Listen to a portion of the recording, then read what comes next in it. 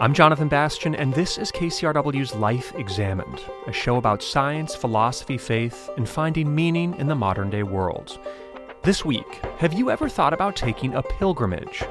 I talk with author and New York Times columnist Timothy Egan about his adventures walking the Via Francigena and his discoveries about his own faith. No matter where you are in the faith perspective, from atheist to devout, you are a spiritual being. We are spiritual beings. We have this ability to think beyond the immediate. And that's what a pilgrimage is so good for, is just forcing that out.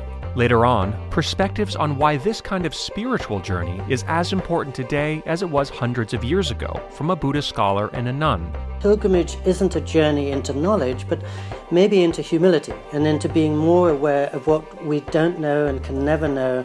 Exploring the inner and outer journey, all ahead on KCRW's Life Examined. I want to start today by welcoming our listeners back to a show that might be familiar to some, but with a new name. Earlier this summer, I hosted a 6-part series called Foxhole. As we were all hunkered down together, the show explored some big existential questions about living in a pandemic. After a great response from listeners, we realized that questions about science, philosophy, and faith are relevant always. So we're back now with Life Examined, and we hope you enjoy the show moving forward. To start our journey, we're exploring what it means to take a pilgrimage. History and literature are full of stories of the journey, from Homer's Odyssey to the Book of Exodus. Religious pilgrimages, as we know them now, started in medieval times. But what does the word actually mean? Do you have to be a believer or a Christian to walk the Pilgrim's Trail? Is there a purpose to the long hours of walking? Author and New York Times columnist Timothy Egan wanted to find out. So he walked from Canterbury, England to Rome, Italy.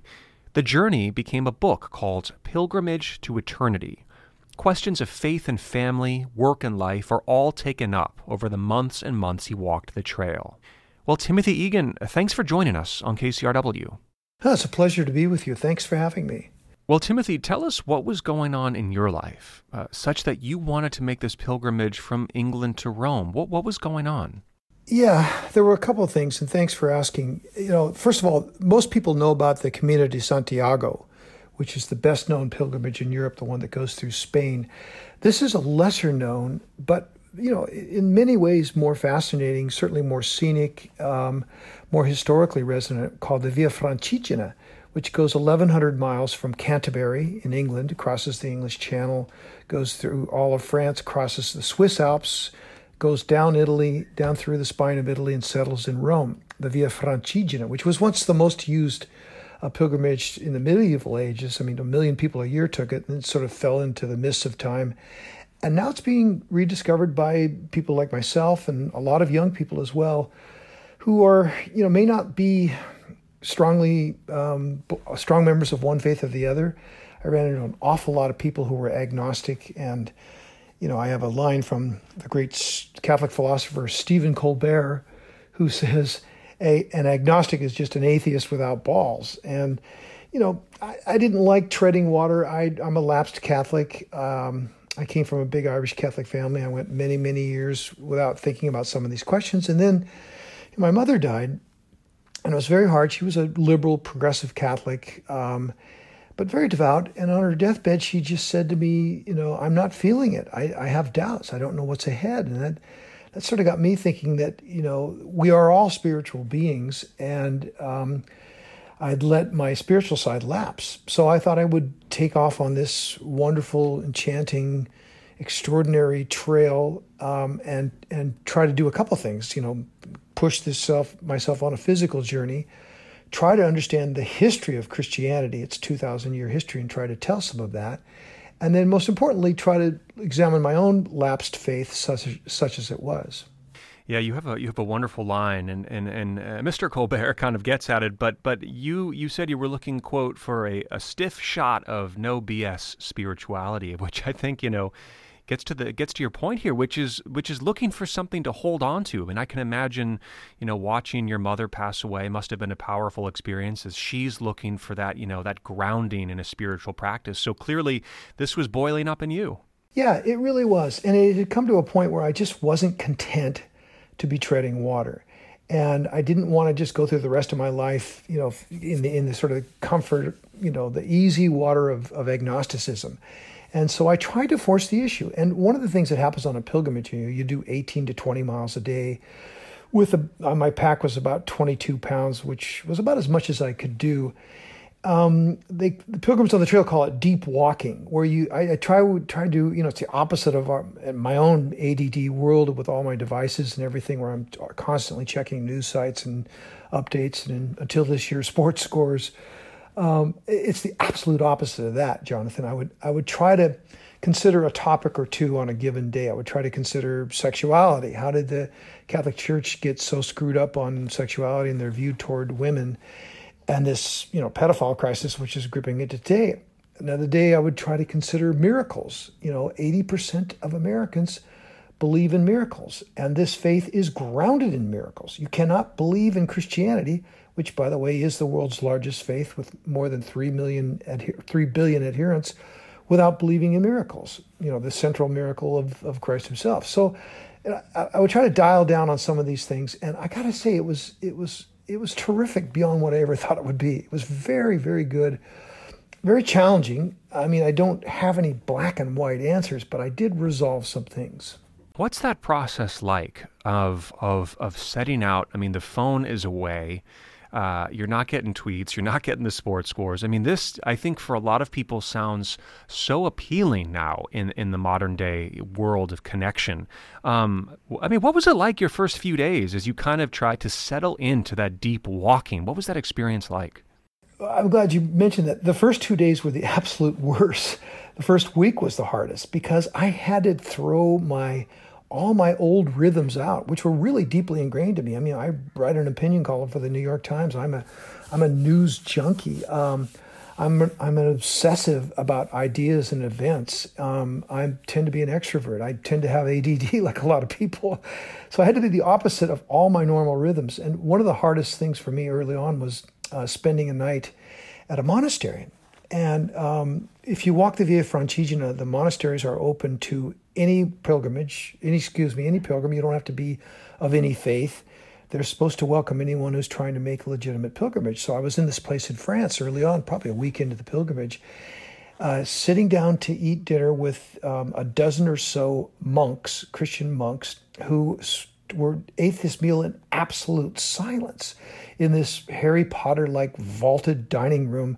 Food that they had grown themselves, wine that they had made themselves, which I got to add was pretty decent vino being in France. And that's when I realized how hard this was. I mean, I had to not even talk, but was good because they would give you a subject that you would try to think about during that meal. But you hear the slurps, the sounds of people consuming their food and their soup and everything. But it was very difficult. It was very difficult. But gradually, I got into this rhythm. And for me, the peak of this experience, not the pilgrimage itself, but trying to change, was in the high Alps at this 8,000-foot pass, which is the highest point. It's called Great St. Bernard Pass, Italy and Switzerland, the border there. It's really high up. It could snow any time of year. In fact, it snowed when I was there in late August. And after dinner, I was talking to this Catholic priest who, could have been a medical doctor who decided to become a priest. And he goes to this monastery every year. It's just full of pilgrims of all ages. And I said, what's the best advice you can give any pilgrim? And he looked at me and just said one word. He said, listen. And one of the things I realized about myself is I just don't listen enough. So that was another thing that was very difficult and what I tried to work on. Isn't it interesting? I mean, what seems like one of the hardest things these days is quieting our minds and just listening, not even knowing what we're supposed to be listening for, but listening. It sounds kind of like that's what you're getting at here. This priest had a funny line. He said, now they call it mindfulness, but right. It's been a thing that pilgrims of all faiths have tried to do for centuries, is to quiet the cluttered mind and try to just be present and try to look at this earth and to look at some of the philosophy that guides us. Again, I can't stress enough, Jonathan, that no matter where you are in the faith perspective, from atheist to devout, you are a spiritual being. We are spiritual beings. We have this ability to think beyond the immediate. And that's what a pilgrimage is so good for, is just forcing that out. And along the way here, I mean, your book, I think, is both an internal journey, but it's also a historical journey as you kind of move backwards through Christianity. And you write, for example, at one point in the book, you say, "Here's my problem. The deeper you unravel the layers of faith, the more trouble you find." That line really stuck out to me in the book because you're not scared in this to remind us that there's a pretty bloody and dark part of Christianity, which is the kind of faith that you grew up in. Yeah, and you know what? This has been one of the surprises for me with this book. I thought that these my conclusions about institutional faith in the history of Christianity would offend a lot of devout Christians, and it turned out it hasn't offended most devout Christians. People have told me that they struggle with that history itself. So I try to do three things in this book. One was to complete the physical journey and convey what that's like, just the walking and the air and the places you go to and the towns you visit and the people you meet and the other pilgrims you stumble upon. And number two, we just spoke of that. I tried to dial down my own spirituality. And then the third thing was you just touched on was the history of Christianity itself. And I'll tell you, it starts off amazingly. I mean, here is a faith that 50 years after Christ had been executed, they had barely 2,000 Christians in the entire world, according to the Roman Empire's census. It is now, as I said, the world's largest faith. Let me correct my earlier number. It's 2.3 billion people who consider themselves Christian. So the question becomes, how did this struggling spiritual startup become the world's greatest religion, or the world's most popular, I should say? Well, my conclusion was the early centuries of Christianity are extraordinary. It was a religion of love and, radical philosophy of helping the least among you and, the living as you can with the poor and the downtrodden and trying to understand other people's sufferings and understandings. They allowed women to be ministers. It wasn't institutionalized. It didn't have all this dogma. Then in the year 312, the Emperor Constantine decriminalizes Christianity. Remember, they'd had other faiths, but it was against the law to be a Christian in the Roman Empire, although he certainly didn't execute as many people as mythology would have it. That was fine. All religions were then open, freedom to worship the God you want. But shortly thereafter, after Constantine did it, they made it the state religion of the Roman Empire. And shortly after that, they started killing people of other faiths. So my conclusion was their cardinal sin, if you want to use the term, the great error was the linking of church to state. And then you go to the medieval ages and you have these bloody, horrible wars, Christian on Christian, the supposed Prince of Peace. I was blown away by the fact that 15% of the population of France and 20% of the population of Germany died in Christian on Christian clashes in the late Middle Ages. And if you did that percentage out today in the United States, you'd have 48 million deaths or more. So that history is not good. That history does not bode well, or that history does not give me confidence in the institution of religion. And yet, here you are looking for something in it. I mean, and I think what I heard you say there too is that at its heart, in the beginning of the movement, there is something that's deeply beautiful that obviously seems to resonate with you. Correct. Not only something that's deeply beautiful in the beginning, but deeply beautiful in the present. I saw incredible acts of charity and faith by people trying to live by the simple words of the gospel. I talk early on in the book about Calais, where these poor Muslim refugees are hiding from the cops and living in the shadows, and all they want to do is get somewhere. They're fleeing wars in Afghanistan, and ISIS was still active, so they were fleeing that. They were fleeing actually the old, biblical places in Syria and Iraq that used to be so prominent. And, the cops were rousing them. The state was arresting them. People were ignoring them, spraying them. And who was trying to minister to them? Who was trying to give them food and showers and clean them up and make sure that little children, because a third of those refugees were children without adults. They were these, Catholic volunteer organizations trying to live by the tenets of their faith. In the same thing, I'm really impressed by Pope Francis, who is the first pope to take the name of Francis of Assisi, the sort of nature pope and nature saint, I should say, I'm sorry. And those things in the present don't allow me to just throw away the church entirely. I mean, that's what I was trying to be open toward. I was trying to say, there's a philosophical core here that is not only attractive, but is very powerful. It's human beings that have made it bad.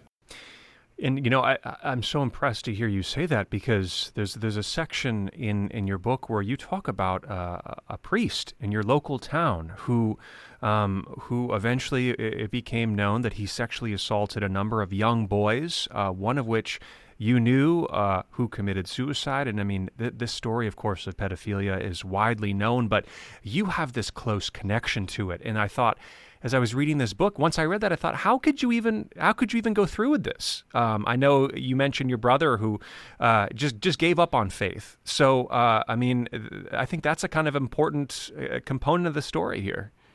That's one of the reasons why I gave up on the Catholic Church, was because right now they have an existential crisis, which is, sexual abuse among the clerical class. And I compare it to the Reformation of 500 years ago, when Martin Luther broke the church wide open over all the corruptions they had, where they were basically selling indulgences. You could get into heaven if you sent X amount of money or gave X amount of money to a certain person. Similarly, the crisis today is the one that's dragging this church down. Now, beyond the intellectual discussion of it, it nearly destroyed my family. We had 7 kids in my family. We were Irish Catholic, and we were fairly devout, raised by devout progressive Catholics. And I was educated by Jesuits who were intelligent men with PhDs, most of them of the liberal persuasion as well. And then this horrible monster came into our neighborhood, came over to our house, lived across the street. We were across the street from the church, and tried to molest my brother, did molest some of my brother's friends. And one of those friends threw himself in front of a train. And after that happened, I said, I will never forgive these bastards. And I said to my mom, how can you still worship in this church when they allowed this sort of organized crime to go on? My mother kept her faith. Maybe not as she exited, but she tried to keep her faith. I did not. But then as I started this pilgrimage, I vowed to start fresh. The question for me was, could I forgive them, as so many lapsed Catholics have been forced to try to do, for this great overarching sin of priestly pedophilia and what they'd done to my family? And what won me over, I don't want to spoil the ending, but what won me over was the big open-heartedness of Pope Francis, who was begged for forgiveness for this thing. And listening to him and listening to victims of pedophilia who've met with the Pope was a big part of my being able to have some closure on this issue.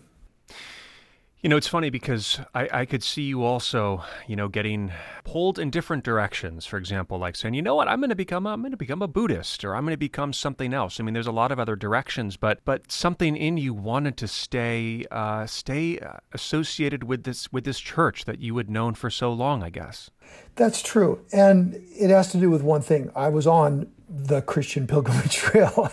I wasn't on the Buddhist trail. I wasn't on the one of the trails of the other faiths. I was, every night I spent, or every day after, some great adventure, I bedded down in some town where some extraordinary miracle happened, or, some major event in the history of Christianity happened. And, the rocks themselves, the stones of the streets seem to be just alive with memory of this faith. And so you couldn't help but to be moved by how much, historic Christianity was all around you. And that's why I tried to focus on that. One more thing on this regard, which a lot people who are a lot smarter than I told me to do, is to read the great philosophers. That many, many people before me have looked at these questions of existence and spirituality and have written about it and wrestled with it. So I read, everyone from Oscar Wilde, the great Irish Catholic, not Catholic, he was the great Irish poet,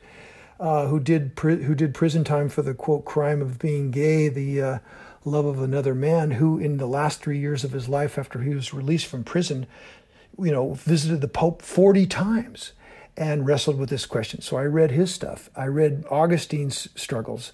I read Christopher Hitchens, who wrote a great book about atheism. So I could sort of, have a back and forth conversation with, I could mull around in my mind the people who have struggled with this before me. Another thing I loved about this book was how you brought in members of your family. At one point, your daughter joins you, your wife joins you at the end, and there's a section where your son joins you, and it really touched me because you're bringing these questions up with them about faith, about skepticism, and I was wondering if you could read us a short section from the book where you kind of talk about how it is we raise children. When you're agnostic, when you're not sure what to believe. Could you read us a little bit of that? Sure, I'd be happy to. Just a little bit of background is that my wife is Jewish and I'm a lapsed Irish Catholic, so we didn't really have one single faith tradition. We, would go to Mass once a year and we would go to temple once a year and we would celebrate Passover and Christmas, but we didn't really dial down on some of these bigger questions. So my son joined me first and he's an agnostic, and then my daughter joined me, and I guess she's a little more spiritual. They're both, I wouldn't say they're in one camp or the other, but they're open-minded. So here's what we said. I was talking about the back and forth with my son, who said, religion's all fable and they're all hypocrites. And I said, yes, it's fable, but what a story. It's poetic, it's universal. So we had this argument while he was growing up. His view is more nuanced now, and I'm trying to open him up even more with a gateway brief on behalf of Pope Francis. We didn't raise our kids to be Catholic or even Christian. Maybe this is a reaction to the detached binary tutorials of my parish priest, Father Schwemmen. And after what happened to my brother and his friends, I stopped caring about whether one religion had a monopoly on morality. Why set our kids up for the inevitable letdown? But now they have no idea why people genuflect at a certain time in church, or why people put ashes on their forehead on a late winter day, or why an Orthodox Jew wears a yarmulke. Our plan was to give them the basis of the major religions, the mythology, the philosophy, and as many of the verifiable facts as possible, and let the free market of ideas settle the debate as they thought it. They have a reasonable person's skepticism toward the supernatural claims of religion. They can spot the cons masquerading as holy men and women of faith, but they lack literacy in the spiritual canon. And how can you understand the world, as the Archbishop of Canterbury had said, without understanding religion? It's one of my great regrets as a parent. We didn't want to close the door on spiritual curiosity. Our kids should be open enough to allow themselves to be surprised, as Francis said, and not foreclose on the idea that a great faith, though flawed, can contain great truths. Thank you for reading that. I think that gets at so much there, and I don't know. As you read that now and you reflect on it, what comes up for you? What sticks out in there? Well, what I feel even stronger about is this lack of spiritual literacy, that, you should be able to understand the references, at least sort of basic biblical references of the major faiths, in the same way that we teach people to understand how different governments work and where different cultures come from. And I really regret that we shied away from that. And if I could do it all over, I probably would have been, and my wife feels the same way, I think we probably would have been a little more aggressive in trying to make sure they are exposed to the faiths and to spirituality, and not to try to see it as a fraud, or try to understand what drives so many people of faith, good people of faith. Well, I wonder, do you think it's important to be a spiritual person? What's the essence of it? Why is it so important? I feel like I have a hollowed out life. I feel like I have a weaker life. I feel like I'm only living one dimension instead of two if I don't have a spiritual side that I cultivate. And most of my friends feel the same way. I've had a lot of conversations with folks after this book came out. People said, I haven't been able to talk about this because religion gets stuck in these idiotic conversations we have. They get stuck in our politics. It gets stuck in, the news of the day about a particular faith. If you go beyond those things and try to look at some basic universal questions of, existence and what we have, I feel, and most of my friends now feel the same way in these discussions, that you're a lesser person not a lesser, meaning you're a lesser person, that you've let your own self down if you don't cultivate your spiritual side. And you just, again, it's sort of hollow. I think it's important to let these other dimensions breathe a little bit. So, I mean, as you think about where you were before the book and after the book, where has it taken you spiritually? I'm reluctant to tell you my conclusion, because I think the important thing of this book is to have a reader see how I arrived at the conclusion. But I will say I'm a lot stronger. I am not an agnostic, and I'm a lot stronger in my broad belief in some things that we don't understand. Now, that's not to say I'm an institutional Catholic or any of those things, but it is to say that I moved from the skeptic's easy perch to the much more difficult understanding of, or trying to understand, of the spiritual dimensions of life. Yeah, and finally, it just sounds like it took the pilgrimage and it took using the physical body to really get you to this new place. You can't just do it by reading. You can't just do it by meditating, in a beautiful place out in nature or in a church. I mean, I think the movement towards something every day is a very big deal. And that's why pilgrimages are an ancient thing. I mean, I didn't make it up. They go back, 2,000, several thousand years. 4 million people a year try to go on some sort of pilgrimage. Moving towards something physically is the best way to move towards something spiritually, I think. Well, Timothy Egan, we really appreciate the conversation. Thanks for joining us on KCRW. Thanks for having me. I really enjoyed it as well.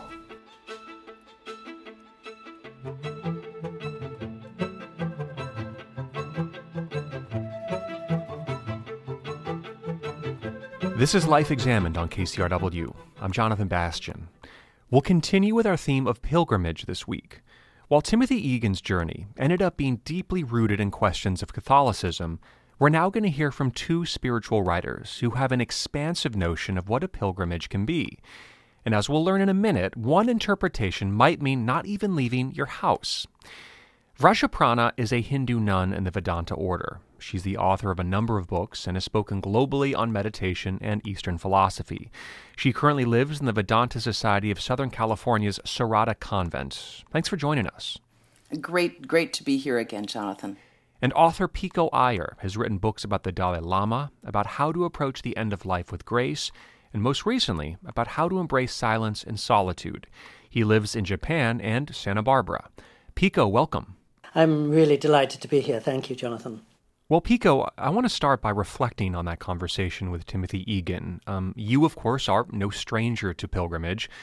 So I wonder, as you were listening to that conversation, what stuck out to you?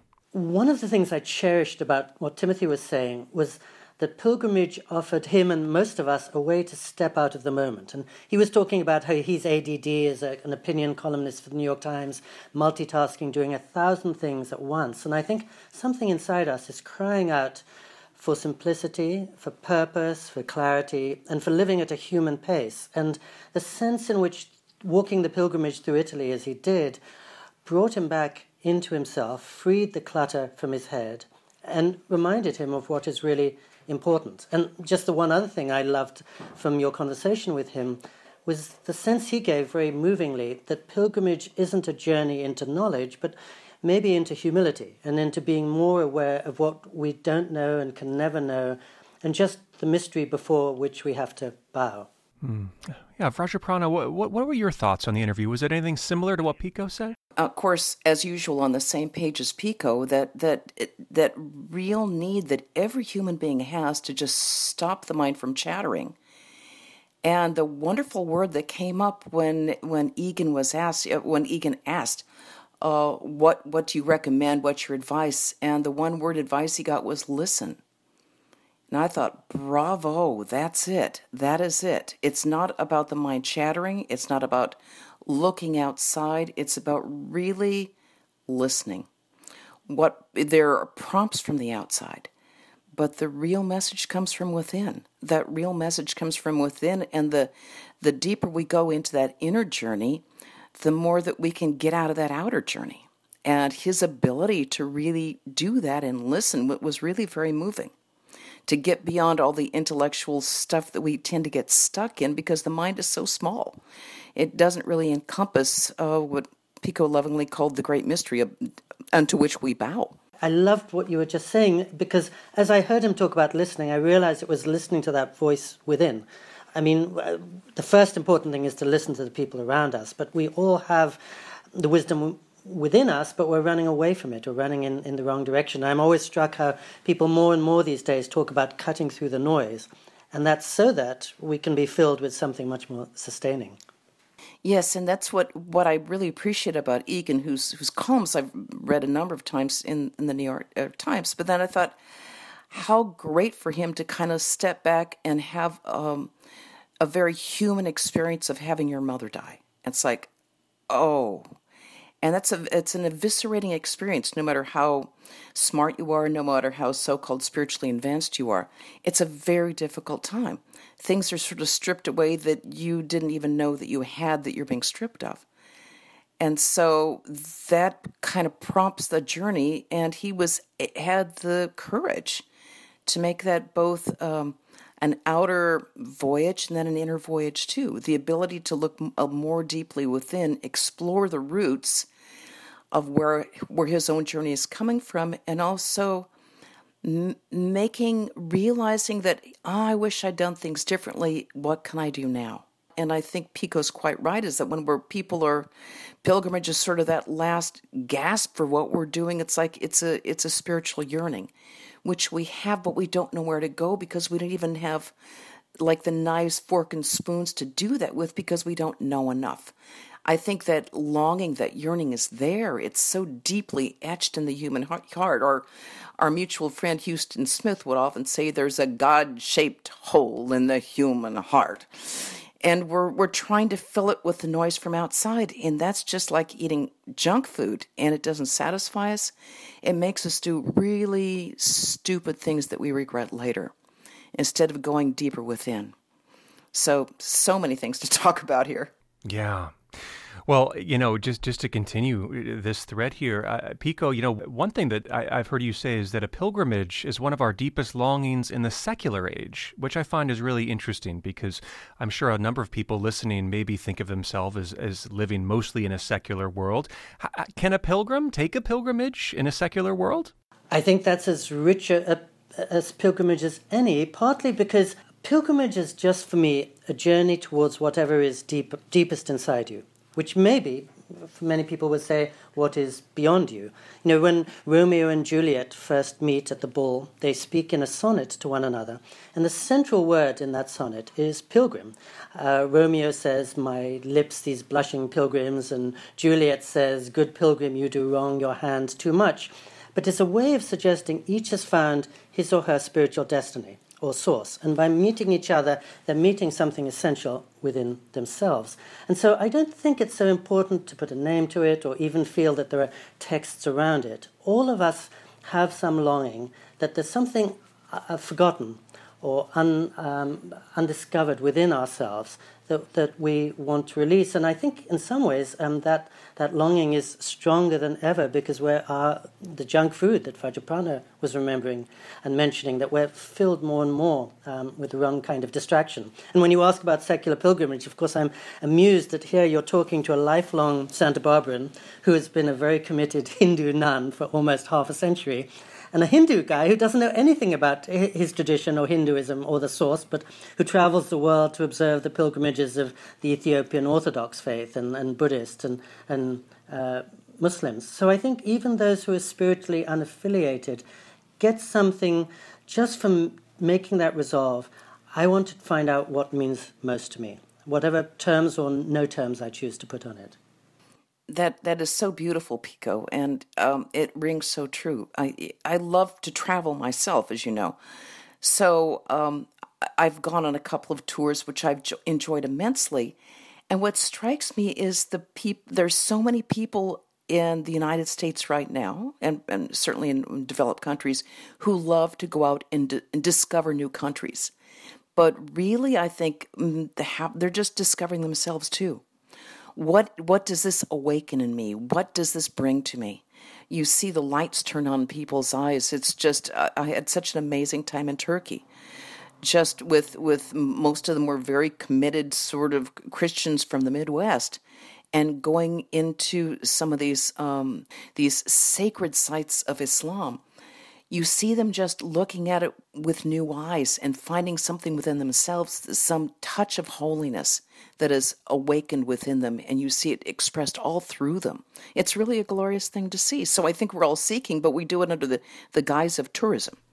And, Rajaprana, I also hear you say that sometimes you go into a pilgrimage thinking you're going to get one thing out of it, but oftentimes you get something that's very different. Yes.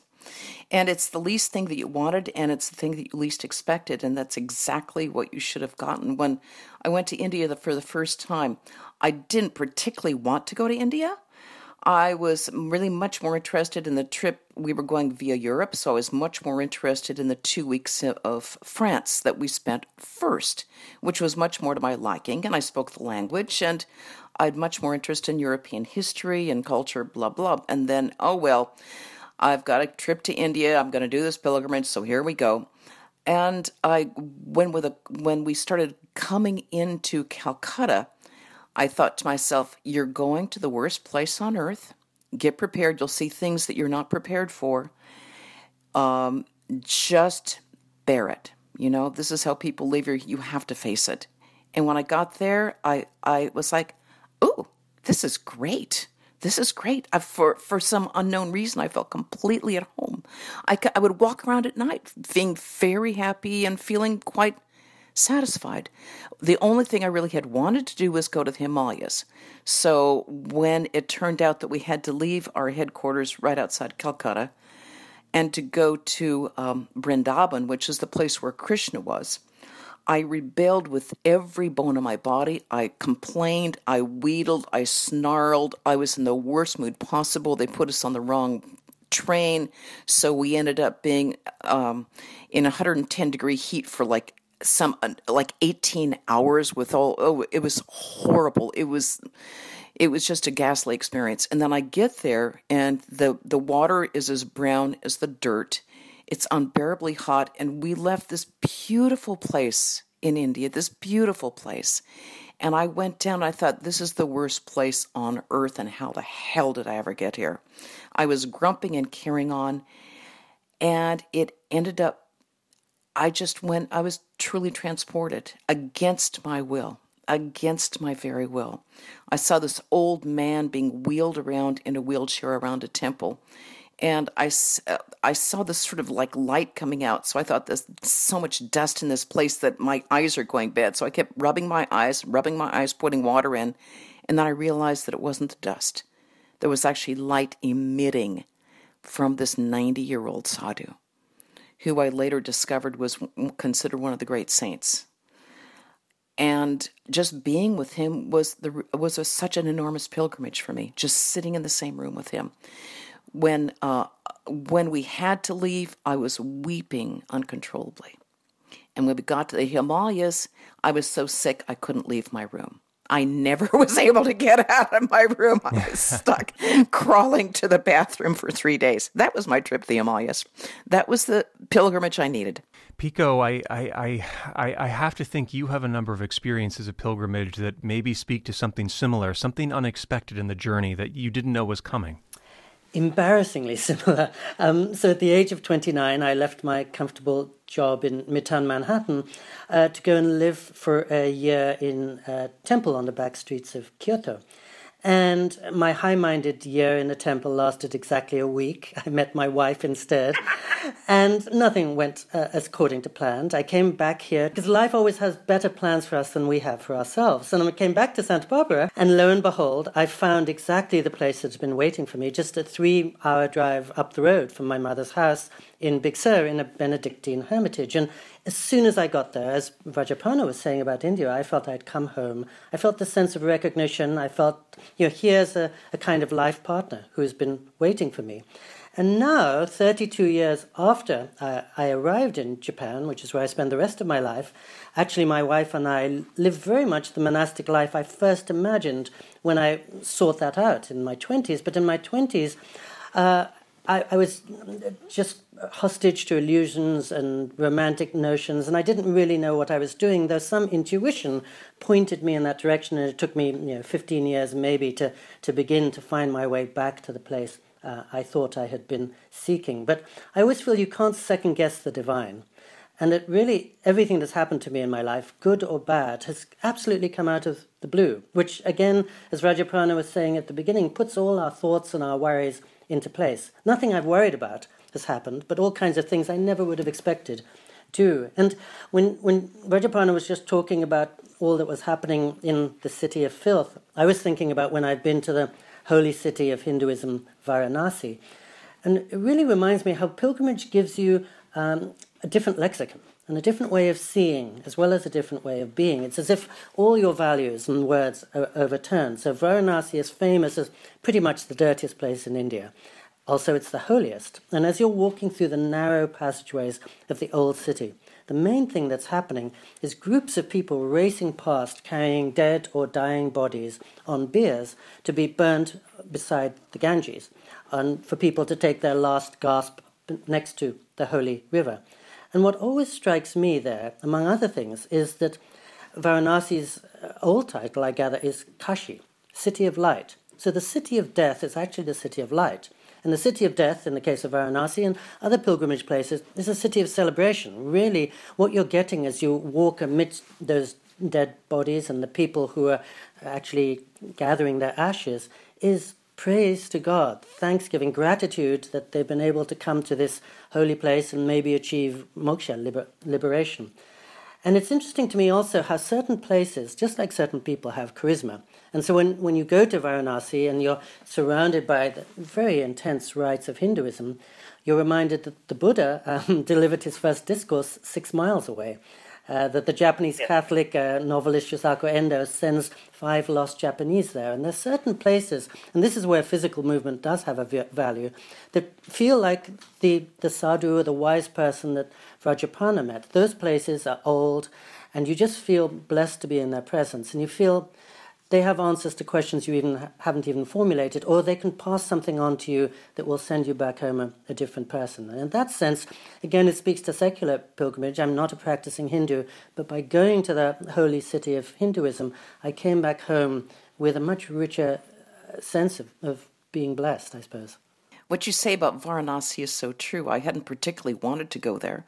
And despite myself, when I was there, it's the power of the place just affects the way that you perceive things. And it also strikes me, I was really ill when I was there. I had amoebic hepatitis and was confined to bed a lot of the time. But what the images you take in, what you hear, what you think about, actually when you're well enough and you're back home, there's a way that you have a second pilgrimage, an inner pilgrimage, where you sort of chew the cud of what you saw, what you took in, what you remembered.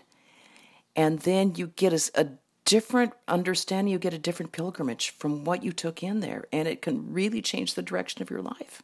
And it does. And that's the real pilgrimage, I'm guessing, that the physical movement is just a means to the end of being moved and transformed. Yes. Transformation is always the goal. Because I think nobody in their right mind is saying, things are really great just as they are. Just perfect this second. It's like, well, maybe I'd like to tweak that. Maybe, you look deeper inside, I really wish I could work on this thing. That's when you have the opportunity to make that deeper inner pilgrimage and to find what all of us have within ourselves. But we're either too busy, too tired, or maybe too afraid to look. Yeah. And, I think of a lot of our listeners now, too, who we had thought at this point we would kind of emerge from the coronavirus. And I wonder, to you, Pico, can we take a pilgrimage without leaving our house? Is that something that's possible? Hallelujah. I was just going to say that, yes, the ultimate pilgrimage is that inner one that Vajrapana was describing, sitting still. So now my physical pilgrimage is usually driving 3 hours up the coast to my Benedictine hermitage, but precisely to go nowhere, precisely to be able to sit in the quiet, instructed by silence, no cell phone, no television, no internet connection. And that's when I go along the greatest adventure of all. And for those of us who can't even go 3 hours away from home, when you step into a temple in Kyoto, some of them have inscribed beneath your feet at the entrance, "Look beneath your feet." In other words, paradise is right here. As Emily Dickinson said, she who hasn't found paradise below is never going to find it above. You don't, Emerson, travel is a fool's paradise if you think you can find anything outside yourself that isn't inside yourself already. So really, I think that the ultimate pilgrimage is being where you are and freeing yourself from distraction, principally, so that you can uncover the inner universe that's within you and that so often we forget or run away from. And if people really think that they need to go outside to take a pilgrimage, be with a tree. Be outside. I'm spending a great amount of time in the garden now, just puttering around and growing flowers and spending time outdoors, which I love anyway. But you just see that there's a whole universe that we are not tuned into. There are cathedrals in those trees. I'm frustrated because I'm a choral singer and I can't sing now except in my room, but then you listen to the birds. They're doing a much better job than we ever could. There are pilgrimages to be found everywhere, and they're right with all we have to do is open our eyes. Open our eyes, and when we take enough in to understand a little more deeply, then close them. Look more deeply within. Pico, for those that have not been on a pilgrimage, I wonder if there's any advice you might have for somebody like you who's traveled all over the world. Where do the questions begin in your mind? My first piece of advice would be just what all three of us have been saying, which is leave all expectation behind. Assume you'll find what you didn't even know to look for. And go not to lecture to the world, but to listen, as we've been saying. Go as a supplicant, as a petitioner. Again, Timothy Egan was, I think, talking a little bit as an opinion columnist for the New York Times, the liberation of being anonymous, wearing simple robes, stepping in the same footsteps as people have been stepping for 800 years, being just one little item in a larger community. All of that is a liberation. But I think, as we've been saying, really, the destination matters much less than what you bring to it. And travel is only as useful as the extent to which you're ready to open your eyes. As Vajrapana was talking, I scribbled down, pilgrimage is opening your eyes to what's around you, and then she said it in her next sentence. So she and I are basically the same voice coming out of different skins and different genders. But I love, I think of Thomas Merton as a great pilgrimage, the monk who lived for 27 years in his monastery in Kentucky. And I think he said something like, in one sense, we're always traveling, but in another sense, we've already arrived. And the travel is only about finding the place where you've been all along, not to sound too kind of paradoxical about it. But that's why, as Vajrapana was saying, for friends who say, I really want to go somewhere special and transporting, I would say, go to the other side of town. Go to your backyard. Look at the cathedral that's growing right next to your back window. Take a walk down the street. And in this virus moment, I think that's what so many of us have been doing. I'm currently staying in the house that my parents have occupied for 53 years. And for the first time in those 53 years, I just walk up the road. And it's a revelation. It's, of course, one of the most beautiful landscapes on earth, being the hills of Santa Barbara. But I'd never thought to look at it. And I was flying around the world to see all these other dramatic places. Paradise is in my backyard, if only I can turn my attention to it. And I think many people during this season have found unexpected blessings having to do with their family, their house, and what's around them all the time, which is just what we never choose to look at mostly. Vajrapana, back to you here. Kind of any ideas or questions we bring with us to begin this idea of pilgrimage? Pico said so nicely before, it's like the first thing to put down is put away your expectations. So I think if we hold this idea of like, I'm disappointed because I can't go here this year. I can't see these people right now. I can't do that. It's like, then we just make ourselves unhappy. Then we make ourselves unnecessarily frustrated. It's like, what can I get from this moment? What can I learn from this moment? And there's so many blessings with just being quiet, just being forced. Even if we don't like the idea, it's like, okay, let's pretend this was my idea then, for people who don't like being told what to do. And then it's like, what can I discover that I didn't know about the world around me? What can I discover about myself that I didn't know? And what of all things in this world, if today was the last day on earth for me, what would I want to do? And I think we sometimes forget, not to take us away from that beautiful sentence, but we forget that it's a choice we have. As Vajrapana was saying, any moment we can concentrate on what we do have, which is usually a source of gratitude and delight, or, as she said, what we don't have. But it's up to us. Around me, where I live in Japan, there are lots of elderly people who walk the classic Shikoku pilgrimage, and they're all dressed in white, and on the back of them says more or less, I'm ready to die. Just as Vajrapana was saying, I think a pilgrim is somebody who lives as if he's going to die tonight, and therefore is pointing himself in the direction of what is most essential. And he or she is entertaining that question. And I was also thinking, as I was listening to Vajrapana, people may think that pilgrimage is about going away from reality, but that's because we misunderstand reality. To me, pilgrimage is a trip into reality. And I never forget, after the terrible tsunami overturned all of Japan in 2011, a friend of all three of us, I think the Dalai Lama, instantly came there. And he said, I don't have much to offer to the people who've lost their homes and their loved ones, but I have to be there to share my presence. And again, he referred to that trip as his pilgrimage. And it's not a word I've heard him use often, but for him, a pilgrimage is a journey, actually in that case, into suffering, but certainly a journey into what is real and what's in the midst of the sort of human tangle. A pilgrimage can really be a pilgrimage into love. And that's what I see in His Holiness the Dalai Lama. That we go towards what we love, no matter what. And that going into that deep heart of love, going towards that which feeds our soul, with the Dalai Lama, that enormous compassion. What else is that except love with a big L? Moving into love. Vajrapana, thank you so much for your thoughts today. My great pleasure. My great pleasure. Thanks to both you and to dear Pico. Great being here today.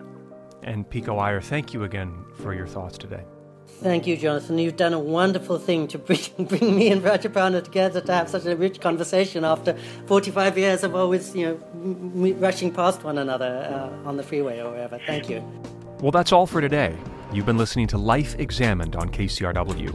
The show is produced by Andrea Brody with digital support from Jennifer Wolfe. You can learn more about the show at kcrw.com/lifeexamined and download the show wherever you get your podcasts. I'm Jonathan Bastian, and we'll see you next week.